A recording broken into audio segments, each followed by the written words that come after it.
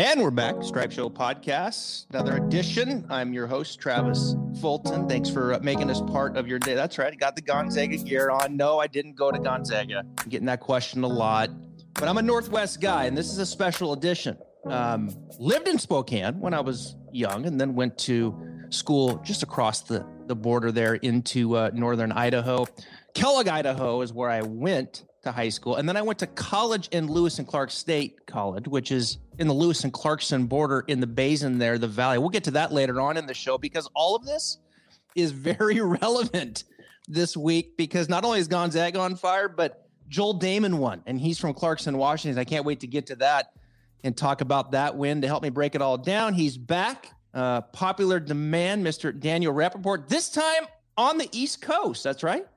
That's right. I'm back in New York. I was in California for the winter, like a true snowbird, going 26 years old, going on 76. And now, as the weather turns, I'm back in the tri-state area for a little while. Well, you know Daniel's work with Golf Digest. You can get him on Twitter at Daniel_Rapaport. He did such a good job on the Stripe Show there a month ago. I wanted to have him back and have two tournaments to talk about this week because it was a split. Little doubleheader here. We had Billy Horschel win WGC, the Dell Technologies, and then, of course, Joel Damon wins for the first time the Corrales Punta Cana Resort Club and Championship. We'll get to Joel here in a second. That was fun to watch, and I think even maybe stole the show here, strange enough, between these two tournaments. But Horschel wins for the sixth time. So let me just start with this. It's a match play event. We don't get a lot of this. I'm curious, Daniel, your feelings on just match play in general. How do you feel? It's actually funny that you mentioned that because I was discussing this pretty much all weekend with my editor, because on Thursday and Friday and Wednesday, Thursday, Friday, the group matches are awesome. They're awesome. Everyone's playing. You have no idea what's going to happen. You get the Sunday pressure on Wednesday, Thursday, Friday. I remember when John Rahm made his putt to win his first round match. I can't remember exactly who was playing, but he was fist pumping. Yeah. And I messaged my editor, and I was like, "This is amazing. I want to write a column saying that we need more match play." He's like, let me just see how the weekend plays out. Then all the stars are gone, which in the moment was fun, right? It was like, this is madness, like only one of the top 20 advance. But I saw Jason Sobel, a tweet that he sent out on Sunday that I thought really resonated with me. It's like an inverted pyramid of entertainment. The first couple of days are awesome because everyone's playing. But then when you put all the pressure on one match on Sunday between Billy Horschel and Scottie Scheffler, and Scottie Scheffler's a fun young player, but he's not a superstar, at least not yet. And Billy Horschel's not. And they played pretty poorly. The standard of golf was not great. I think there were like 3 or 4 birdies total in the whole match. 2 birdies in the whole match. You're just flipping a coin basically with match play. So I love it the first couple of days. They're awesome. And I think we all kind of get caught up in the mania of match play is amazing. Why don't we have people saying, oh, let's have a major B match play? And then by Sunday, everyone was watching Corrales. So I think that tells you kind of what you need to know. Well, hey, I'll admit I was watching Corrales. I was watching NCAA basketball. It was boring. I mean, it just, on Sunday, they were not playing good golf. 2 birdies. I mean, Billy admitted it. Scotty admitted it. They looked gassed to me, first and foremost. They looked tired. When you start seeing that hard left shot that Scotty was hitting, I mean, your legs are, you're toast. You start seeing a tour player like Billy Horschel miss the green with a wedge twice in 9 holes into a bunker. That's mental fatigue. I mean, it's just, these guys are playing a lot of golf. I walked away from it. I want to like match play. I do. I want to like it. I see it in the Ryder Cup. I see it in college team formats. But outside of that, I don't like it. I just don't like it. It's just not that fun for me to watch, being completely honest. Now, if it does for the next person, that so be it. But I went into it thinking like, okay, this new way, the round robin, I like it. Yeah, this is fun. I get to see more of the stars. And okay, I get it. Just like you were saying. And then we get towards the end and it's like, this isn't fun. I don't know if the old way where it's just that true 64 single elimination is better. I don't know. I think in the end for me, I'm just kind of out on match play. And if I have to watch it before the Ryder Cup, it's going to be way too soon. It's just a lot of pressure on one match. It's like when you have all these matches in the Ryder Cup, it's because a bunch of them are going on at the same time. Yeah. So if there's a bad match, it can kind of fade from memory. And every match matters so much because it's all, every point counts for 1 point, even if the match is, it goes 23 holes, the guy wins 6 and 5. But it's kind of the same thing as like when you see these one-off, like the match when you had Tiger and Phil, and it was kind of a dud because they didn't play. It's just a lot of pressure on one match. Yeah. And if the one match doesn't come through entertainment-wise, You got nothing else to turn to, and there's so much dead time. I mean, so much dead time.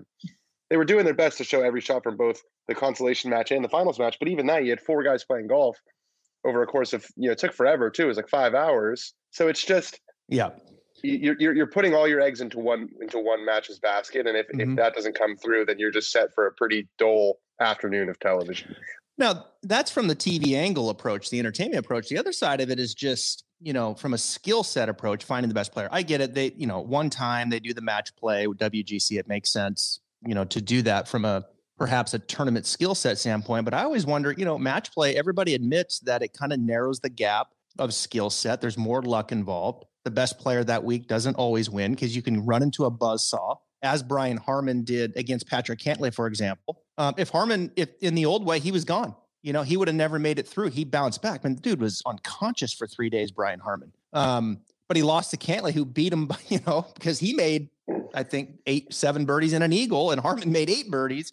It's crazy golf. But from a skill standpoint, I always wonder, look, match play, it's the best player is not always winning. So why is the U.S. Amateur match play? It's like there's certain tournaments that, to me, it's like if I'm trying to find the best player, just get him there and play it off stroke play for 3 or 4 days and just do without match play, unless in the team format where it does make sense to a Ryder Cup where you have multiple matches and say college perhaps. Well, it's interesting because a lot of college tournaments and most of the big amateur tournaments are match play. Right. Like usually there's, I think it's like the Western and USAM and NCAAs. It's a couple rounds of stroke play and then it's match play. Right. So match play, and especially in junior golf's the same way, it's a huge part of the golf journey until you get to the PGA Tour. So it's kind of interesting. And it used to be a much bigger part of professional golf. The PGA was match play. There were, multiple tour events that were match play. It was kind of baked into the fabric of golf, and it's just not anymore. And like you said, does the best team always win? The best guy doesn't always win. And there's a lot of variance, but that's the kind of the case in other sports too. Yeah. It's just tough.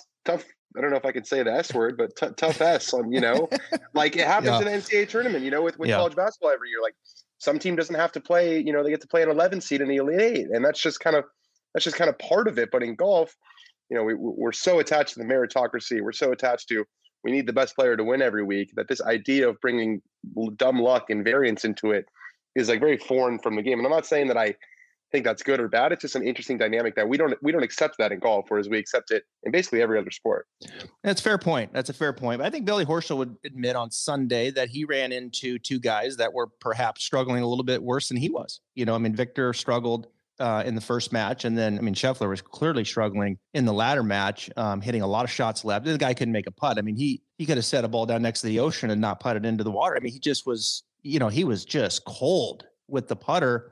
And Billy was playing just that much better, just a little bit better. And the pitch in on 5 helped and those kinds of things. So Horschel wins, 6 wins. You take nothing away from his win. This guy grinded for 4 straight days. He won 6 matches, for crying out loud. He only lost 1. So he played some very good golf, albeit through the week. And I was doing some research, with 6 wins now. We know Billy won the FedEx Cup back in 2014. Here's some other guys that have won 6 times on tour. Bill Haas, Padraig Harrington. You've got Stuart Sink. You have got who we got here? Mayhem, I think, has got 6 wins. So these are some guys that you start to kind of see. All right, Billy's starting to move into this 6-win category. And I thought his interview afterwards was spot on. He's like, I just need to be more consistent. I know I can play with the best players, but now I've got to be more consistent and not have those lulls. Because you look at Billy statistically, he'll go 7 or 8 events and he's clean, strokes gain approach. Really good stuff. Bermuda greens, he's one of the best. And then all of a sudden there's 6 or 7 events and he's just losing strokes all over the place. So he is kind of that inconsistent player. He knows how to win. His next seems step now is maybe to win a major. He's 34 years of age. Can Billy Horschel win a major championship coming up here, let's say in the next 3 years? He could. I don't think there's any reason to say he can't. You win. I think he won 2 of the FedEx Cup events, the playoff events that year when he won. But I'm looking at his major record right now. He's got 1 top 10 in 28 starts, and it came in his second major ever, the 2013 U.S. Open. He played the 2006 U.S. Open, I would guess, as an amateur. He missed the cut. Then he finished T4 2013, and then he's got no finishes better than T17 in his 26 major starts since. So I don't know what that is. He doesn't seem like someone who'd be sort of awed by the big moment. He's played well in match play. He's won a FedEx Cup, so clearly, and he's won 6 times. He's played with pressure before, but that major record is pretty abysmal for a player who's been basically top 50 in the world for 7 or 8 years by now, and right. He knows that. He said yesterday in his press conference, he was talking about what are my goals, and to be fair, he couched it with, this is going to sound ridiculous because I have 1 top 10 in the major, but I want to win 5 more times, get to 10 wins, and have 4 of those be the 4 majors, and then 1 be the Players. Which, of course, it's a pipe dream, but there's something to be said for shooting for the stars and ending up on the clouds. But then he said, "Look, I only have 1 top 5 in a major." Which struck me, and then I looked up his record, and his record is, like I said, really, really poor in the majors. I mean, he's made 18 of 28 cuts, so it's not like he's out there embarrassing himself, but he's only, and I don't remember the 2013 US Open well enough to know if he was actually in contention or if he kind of backdoored to T4, but the game doesn't really seem to translate to majors for whatever reason. Yeah, his best finish, let's see, at Augusta was T17.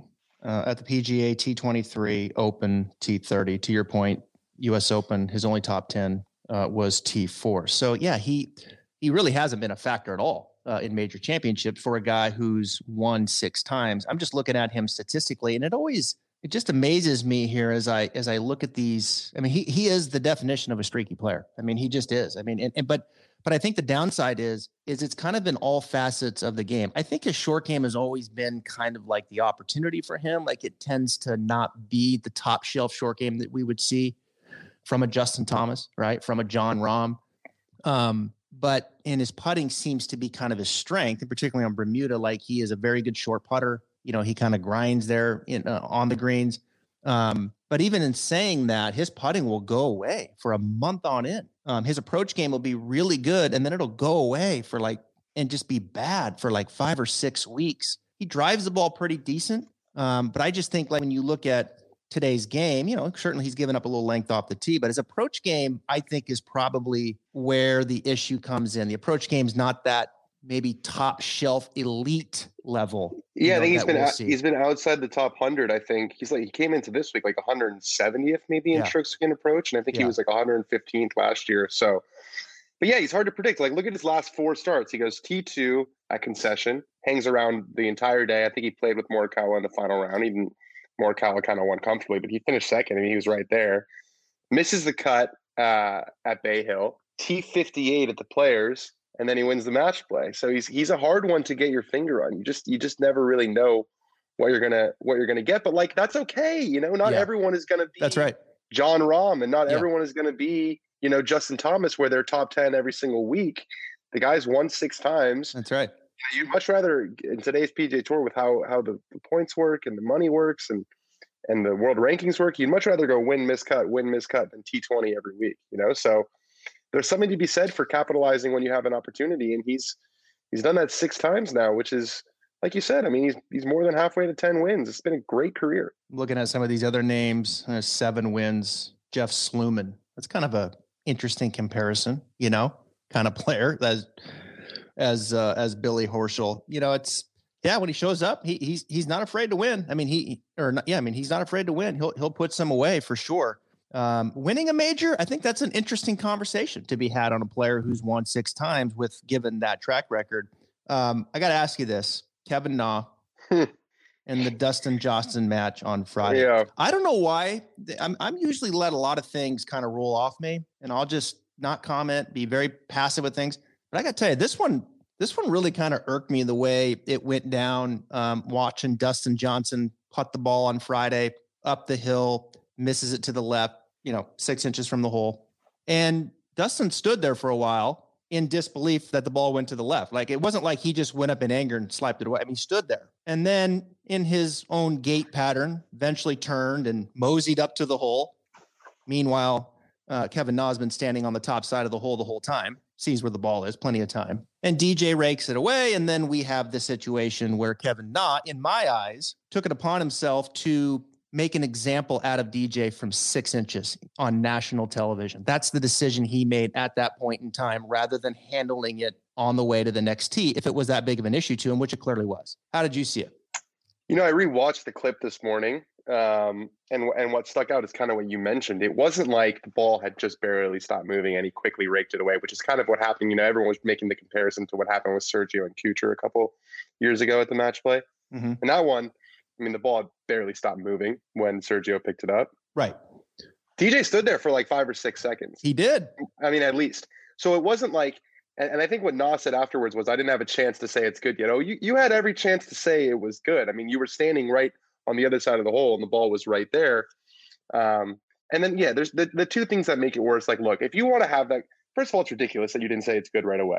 Second of all, if you want to have that conversation with DJ and you want to tell him like, hey man, just wait, do it on the walk. These guys, Dustin Johnson and Kevin Na are both, I think they're both 36 or 37. They've been pros for 15 years. They know exactly where the cameras are. They know exactly how this works. They know when they can have a conversation without the cameras and a conversation with the cameras. And Kevin Na made a point not to let it go and make his putt. He did it on the green in close proximity to the hole where he knew the greenside camera would be there. So he wanted everyone to see. I don't know if it was a way for him. He had lost his first 2 matches and he kind of is a fringe Ryder Cup. He's not going to make it on points likely, but he's a guy that, with a couple of strong showings could be in the conversation. Maybe he wanted to shift the attention away from his poor showing in the first 2 matches, but it was like a bit of a watch this show. And then I think people maybe forget it's the second straight week he's pulled something kind of fast at the Players 2 weeks before. Remember, he was fine. I think he was 1 over par, goes to 17, makes an 8, pulls out right away. And I watched basically his whole round because he was playing with Fitz, who's I'm like super partial to. So I was watching their match. I was watching their round. Fitz was playing with Na at the Players. He was fine. Right. He was totally fine. Yeah. And the other guys in the group noticed that he was fine, and then he pulled out. And I think everyone in the field noticed that he was fine, and then he pulled out. And so 2 weeks in a row, you've got this guy who's a 37-year-old veteran who's doing these things that are just like, why are you doing that? And it's amazing, in an individual sport like this, people just don't forget. Yeah. This will be, for the next couple months, this will be something that people bring up with Kevin Na. So it was definitely a choice, and he made his bed, and now he'll have to sleep in it. Well, I put it out there on Twitter and Instagram, and I would say that 75% of the feedback, and I got a lot of kickback, were against me. Like, he did the right thing. Like, interesting. And now I think my statement may have came across where I was like, it's okay to bend the rules or something. That's not what I'm saying. That's not what you're saying. Of course you got to play by the rules. That goes without saying. And I'm not suggesting that I'm backing DJ if he was trying to break the rules. I'm not. If he broke a rule, he should be penalized, but there's a way to handle that situation, especially from 2 experienced players. And my whole beef was he had plenty of time to make what was he waiting for? What was he going to do? Was he going to give it to him after that? Like, or, you know what I mean? That's the part that's suspicious to me, is like, what was his plan? Yeah. Because if he was going to give it to him, he would have already given it to him. So you almost wonder, like, did it play out exactly how he wanted it to play out? Like, what was his, I think it did. And then to be fair, he birdied 3 of the last 4. Yeah. He was fist pumping and walking him in. He was, maybe he just wanted to spicing up the match and keep himself in it and make it fun for himself because he was going home anyway. He beat the world number 1, birdied the last 2 holes to do it. It's pretty impressive. I think he knew exactly what he was doing. I don't think it was, I think he wanted to make it a statement right there. He wanted to make an example out of DJ, flip the switch for whatever, that motivation was, which maybe was to get him going or get in DJ's head or both, or send a statement to Steve Stricker or all the above. I don't know. I think there's a lot of things in play, but I think he did exactly what he wanted to do. It wasn't a coincidence that he was like, I'm going to make an example out of this right now in front of national television on the number 1 player in the world. DJ didn't need the information.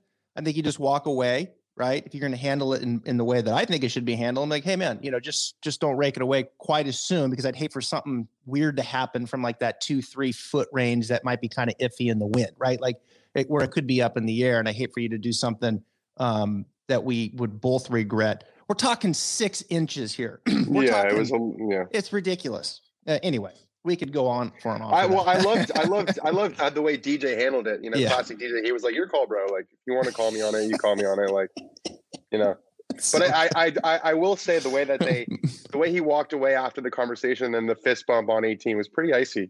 And DJ's going to be on the team. So if you wanted to make yourself, a favorite of the guys, that probably wasn't the smartest move in the world. Yeah, that didn't sit well, DJ. And I know Kevin downplayed it in the interview. Trust me, it didn't sit well with DJ. It doesn't sit well with anybody. You don't pull that, like you don't pull that on the number one player in the world who's obviously like, this isn't Patrick Reed here. Like, DJ's never pulled anything. If anything, he's been so unaware of the rules, like at Whistling Straits, that it's come back to hurt him. He's not. So if there's one guy that you're going to pull it on, who's going to be like, really? And I think everyone on tour would be like, really? It's DJ. All right, let's move on here. We have the doubleheader. We had the Corrales, which this was fun. The Corrales Championship there in the Dominican. And I mean, two good guys, right? Damon and Campos down the stretch. And I got to tell you, Damon won his first event. And then listening to both of those interviews, I liked them both before this, but I love them both even more. I mean, just a couple good guys. It really hits home for me because Joel Damon is from Clarkston, Washington. And then his caddy, Gino Bonelli, is from Lewiston, Idaho. And that's where I went to college, is in the Lewis and Clarkson Valley, Lewis and Clarkson State Valley. So Gonzaga's up in Spokane. And then you basically, you just come down a little bit south, probably, I don't know, an hour and a half, and you're in the Lewis and Clarkson Valley. And that's where these two guys are from. So I know the area well. I lived in Clarkson when I went to college. It's a beautiful part of the country. Ready for this? Now I'm going to give you a little bit of a... Wow, the visual. Yeah, we're going to give you the visual. Here's the state of Idaho, right? And now you kind of understand, too. Can you read that? Yeah, how cold it is. Yeah, right. Cold. So you can kind of get an idea with, Joel and Gino. Like, these are good people up here, right? These are good people. They know how to have a good time. And so here's Lewiston, Idaho, right here. And then right across the Snake River is the Clarkson, Washington. So this beautiful river separates them. It's where the Snake River meets the Clearwater. And it's just a great part of the country. There's a lot of good players actually down there as well. There's four golf courses. But that's where these guys, as Joel put it, two golf dorks growing up, and Joel goes out and gets his first win. And let me tell you something, Joel's struggling. Last 7 events, 6 missed cuts. His name was up on the leaderboard a lot a year ago. He made some good money, but he was really struggling with his game coming into this, kind of hit the reset button. And he went out there and played some great golf in very tough, windy conditions. And here he is now, a PGA Tour champion. That was a pretty good field goal story, wasn't it, with these guys?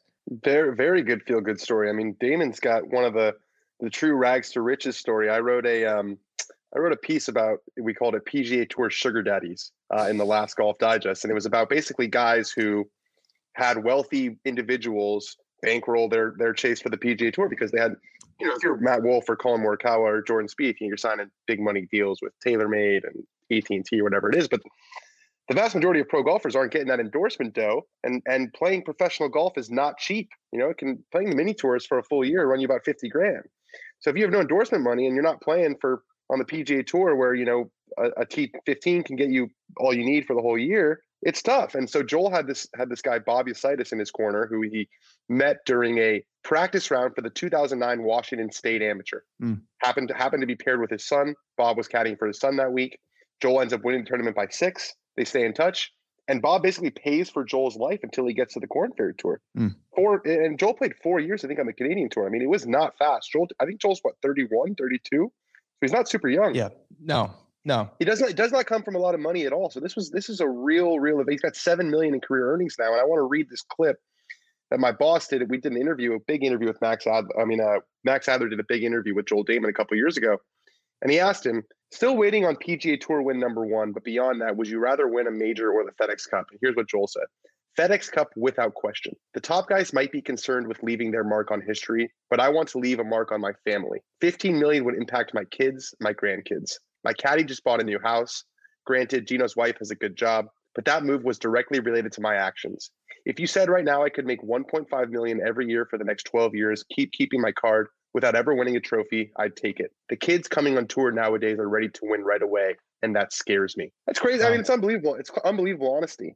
Wow. I mean, this is a guy who came from nothing, and he's now making generational wealth for his family. It's sometimes we lose sight of just how life-changing all this can be for some of these guys. Yeah, this is a big time life changer for both of them. And Gino quit his job to take the caddy job with a young, I think his kid at the time was like 6 or 7 months old. I mean, they weren't very old at all. And he quits his job and he goes out with Joel out on the mini tours. I mean, can you imagine? I mean, that's an incredible story. There's a lot of guys that are doing that unfortunately don't make it. We know that it's a very competitive landscape. But here comes, Joel's wife and says, look, I'm going to work 2 jobs, keep pursuing. Here comes Joel's caddy. Yeah, I'm in. Just had a baby, but let's go. It's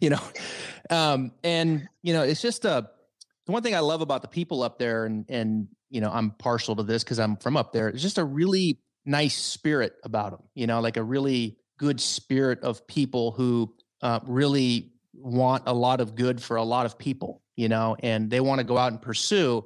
But that ongoing spirit and care and just kind of, I don't know, happy-go-lucky in some way, really appreciative of what they have. They're a good example of the people that are like that up there. And I know that Lewiston Clarkson Valley, okay, they call it the Banana Belt. They're really proud of those 2 guys because, they, I'm sure, are coming back and giving back and partying with their friends and being as generous as Joel, to your answer there to your question about leaving that legacy of money to his people. So it'd be fun to see how these guys go now. Excuse me, how these guys go now once they get back out there on the PGA Tour. And like I said, Joel was competing. I mean, his name was up there all the time last year, it seems like. And then he would kind of fade a little bit on Sunday, but you could tell like this guy belongs. And now can he propel this to maybe a really long lasting career on the PGA Tour, which would be a really cool story. So this week we got the Valero, decent field, DJ's there. Nas not. We got Scheffler. We got Jordan Spieth. Spieth's back, right? I mean, Spieth is back. A win is coming this year, maybe? Oh yeah, I think a win is definitely coming this year. I mean, if you look at the, I don't know if you looked at the Masters odds recently, he's like 4th favorite now. Yeah. I mean, obviously, of course, that's them counting on the public being suckers and seeing Spieth and wanting to jump at it. But he looked good again this week. Kind of ran into a tough draw. Kuchar played really nicely to beat him. I think they were both like 5 or 4 under in their matchup. But he got out of a tough group. He beat Fitzpatrick. He tied Wolf. He really should have won that match. I think he lost the last 2 holes. Beat Corey Connors pretty easily. Wedge game looks really good. He's got this kind of low cut with the driver that he's really trusting. He's got the swag back. I'd be surprised if he doesn't have finished in the top 10 at the Masters. I really think he's playing that well. And it's great to have him back. He is great. He's great television. So yeah, Spieth is good. I'm surprised how good the field is. I'm always surprised how good the field is the week before a major. Like if I were me, I mean, granted, I'm not playing any majors anytime soon, but I'm saying if I were playing a major, I think especially the Masters, you want to get up there on Sunday and hang out, get comfortable in the house, but to each their own. And there's a lot of guys. Tony Finau is playing this week. Hideki is playing this week. Hideki for the first time. Yeah. A lot of guys like to kind of play the week before. So it's interesting to me. I never really understood it, but obviously it works for some guys. I think it's a decent field. I really do. I think this is a pretty decent field at a very tough golf course. The Oaks course, 10 to 20 mile an hour winds. I mean, that starts jacking up to 25 and you got your hands full at that place. I mean, it feels like you're going to fall off the earth on a few of those holes out there. So yeah, I think it's a good field. And I think Spieth is back. 4th at Waste Management, 3rd at the AT&T Pro-Am, 15th at Genesis, 4th at 8. I mean, he's rattled them off. And if he can just keep that little cut in front of him and, off the tee and just get the momentum of the round going, the rest of it will take care of itself. The iron game's back, the putting's back, and he'll figure it out. He's Spieth. He's a genius. I mean, he's putting the pieces back together. And when he wins, that's going to be a big moment for golf. That's going to be a big, big moment for golf. And what a great comeback from just, from where he was. Yeah. And I think when you said how smart he is, people always ask me, not always, but I've been asked a few times recently, why can't he win? What's his problem on Sundays? And I don't know if this is like a real thing, but I think to myself, he's too smart to be like a choker. Like right. He can draw on those memories of 2015 to 2017 when he closed out so many tournaments. And I just think he's too smart. I don't know if that's a thing, but I feel like he's too intelligent of a person. He knows too much. He knows how he's closed out tournaments before. He knows what it takes, that I wouldn't be at all concerned. And it's so funny because 2 months ago, Spieth is finished. He's gone. It was a joke on golf Twitter. And now he's basically Tony Finau. Everyone's like, why hasn't he won yet? Like, let's give the guy the guy a break. But yeah, I'm surprised he's playing this week, but I really do expect him to be in the mix at Augusta. And you're right. How electric would that be? I mean, I don't think apart from, Tiger, who's not playing, and Rory having the career slam potential, but his swing is all over the place right now. Jordy's probably the fan favorite going into Augusta. I think Spieth would be a bigger story than Rory winning. I really do. Yeah. It might be. I mean, coming back after all of that, Mm-hmm. that would be his fourth major. You know, he's still only 27, I think he is. So Yeah, I would love it. I need it. Oh, it would be enormous for the game. And yeah, I mean, I said with Spieth, look, he's going to have to piece this back together. This is just not all of a sudden he's back, the lights on. Like he has to, okay, I've got to have a good round and then another good round and then another round where I don't hit it out of bounds and then another round where I don't snap hook it. And that, like, I mean, he was beat down. He lost his putting. I mean, he lost the most important club in his bag. And then he lost his ball striking completely. I mean, he was a mess. So he had to get the putting back. Then he had to get to where he could just find his golf ball again, like don't snap hook it twice around, which seems weird to say, but that's what he was doing. I mean, he was hitting the ball out of bounds. And when you start hitting the ball out of bounds and giving the best players in the world, and then you strokes, and then you lose your putting on top of it, you put all that pressure on your putter, like you can't compete. So I think he has started to clip it back. You can see the confidence, it's growing. I think it's just keep it in front of him. Keep the ball in front of him. It's baffling to me that he didn't go to the fade earlier off the tee. Maybe it took Butch to say something to him. I don't know. But it's just baffling. It took as long as it did just to find something off the tee to create some sense of momentum where just let the guy go with an iron in his hand and he's going to find it. I mean, he is going to score with his irons and his wedges and his putter. Yeah. And the thing that's most encouraging to me about the cut is it's not short. It's like 172 to 174 ball speed. Yeah. You get that on firm fairways, that penetrating ball flight, and it's rolling well past 300 yards. So he's added some speed as well. I really like that shot. I mean, I know Augusta's generous off the tee, and he's going to have to move it right to left on some holes, but I think that is a stock shot, like you said. I mean, if he can just drive it average, he's going to have a good chance with how good the approach play has been. And it's another thing I think people underrate about Jordan Spieth when he was 2015, 16. He was like second in strokes gained approach one of those years, and I think he was top 20 the other. Like he was his approach play, his iron play, and his wedge play was. Putting was obviously incredible, but so was the approach play. And I think he's gained approach in like 6 straight starts now, pretty significant numbers. That's a really, really good sign. It's a really good sign. It is a good sign. And, his short game is still right up there as well. That guy chips in more than anybody I've ever seen. And we know what he does with the putter from 30 feet, 25 feet. I mean, it's just crazy. It's going to be fun to watch, man. Hey, I know you're a busy man. I know you got some golf coming up too. Have a good trip. Thank you. And I enjoy your work. Go check out Daniel. It's Daniel _Rapaport, RAPAPORT on Twitter. He's with Golf Digest. We'll have you back again. And Valero Texas Open, the winner's going to be, well, I can't tell you right now because I got to do another show. It's called The Matchup, and that's where we go through it all. So check it out. That'll be Tuesday on the Stripe Show, and I'll give you some feedback on how to make some money and who the winner's going to be. Daniel, thank you. Play good golf. Enjoy the Masters. Yeah, thanks, Travis. Thanks for having me. Let's take a second to talk about the guys and girls over at Encore Golf. Encore has earned a reputation of having the most cutting-edge technology in their golf balls that the industry has seen in quite some time. Their team in Buffalo, New York, is changing the script of golf technology through the perimeter-weighted designs, use of high-density particles, and even a nano-transitional layer in their latest creation, which offers players enhanced accuracy and control for every shot on the course and extreme velocity off the tee. They already have their award-winning Elixir and Avant 55 golf balls, but the new Vero X1 is the highest performance ball to date. With their full suit of golf balls, they are transforming the game for players of all skill levels. Visit encoregolf.com/Travis Fulton for more details about their products that are revolutionizing the game. Now back to the Stripe Show podcast.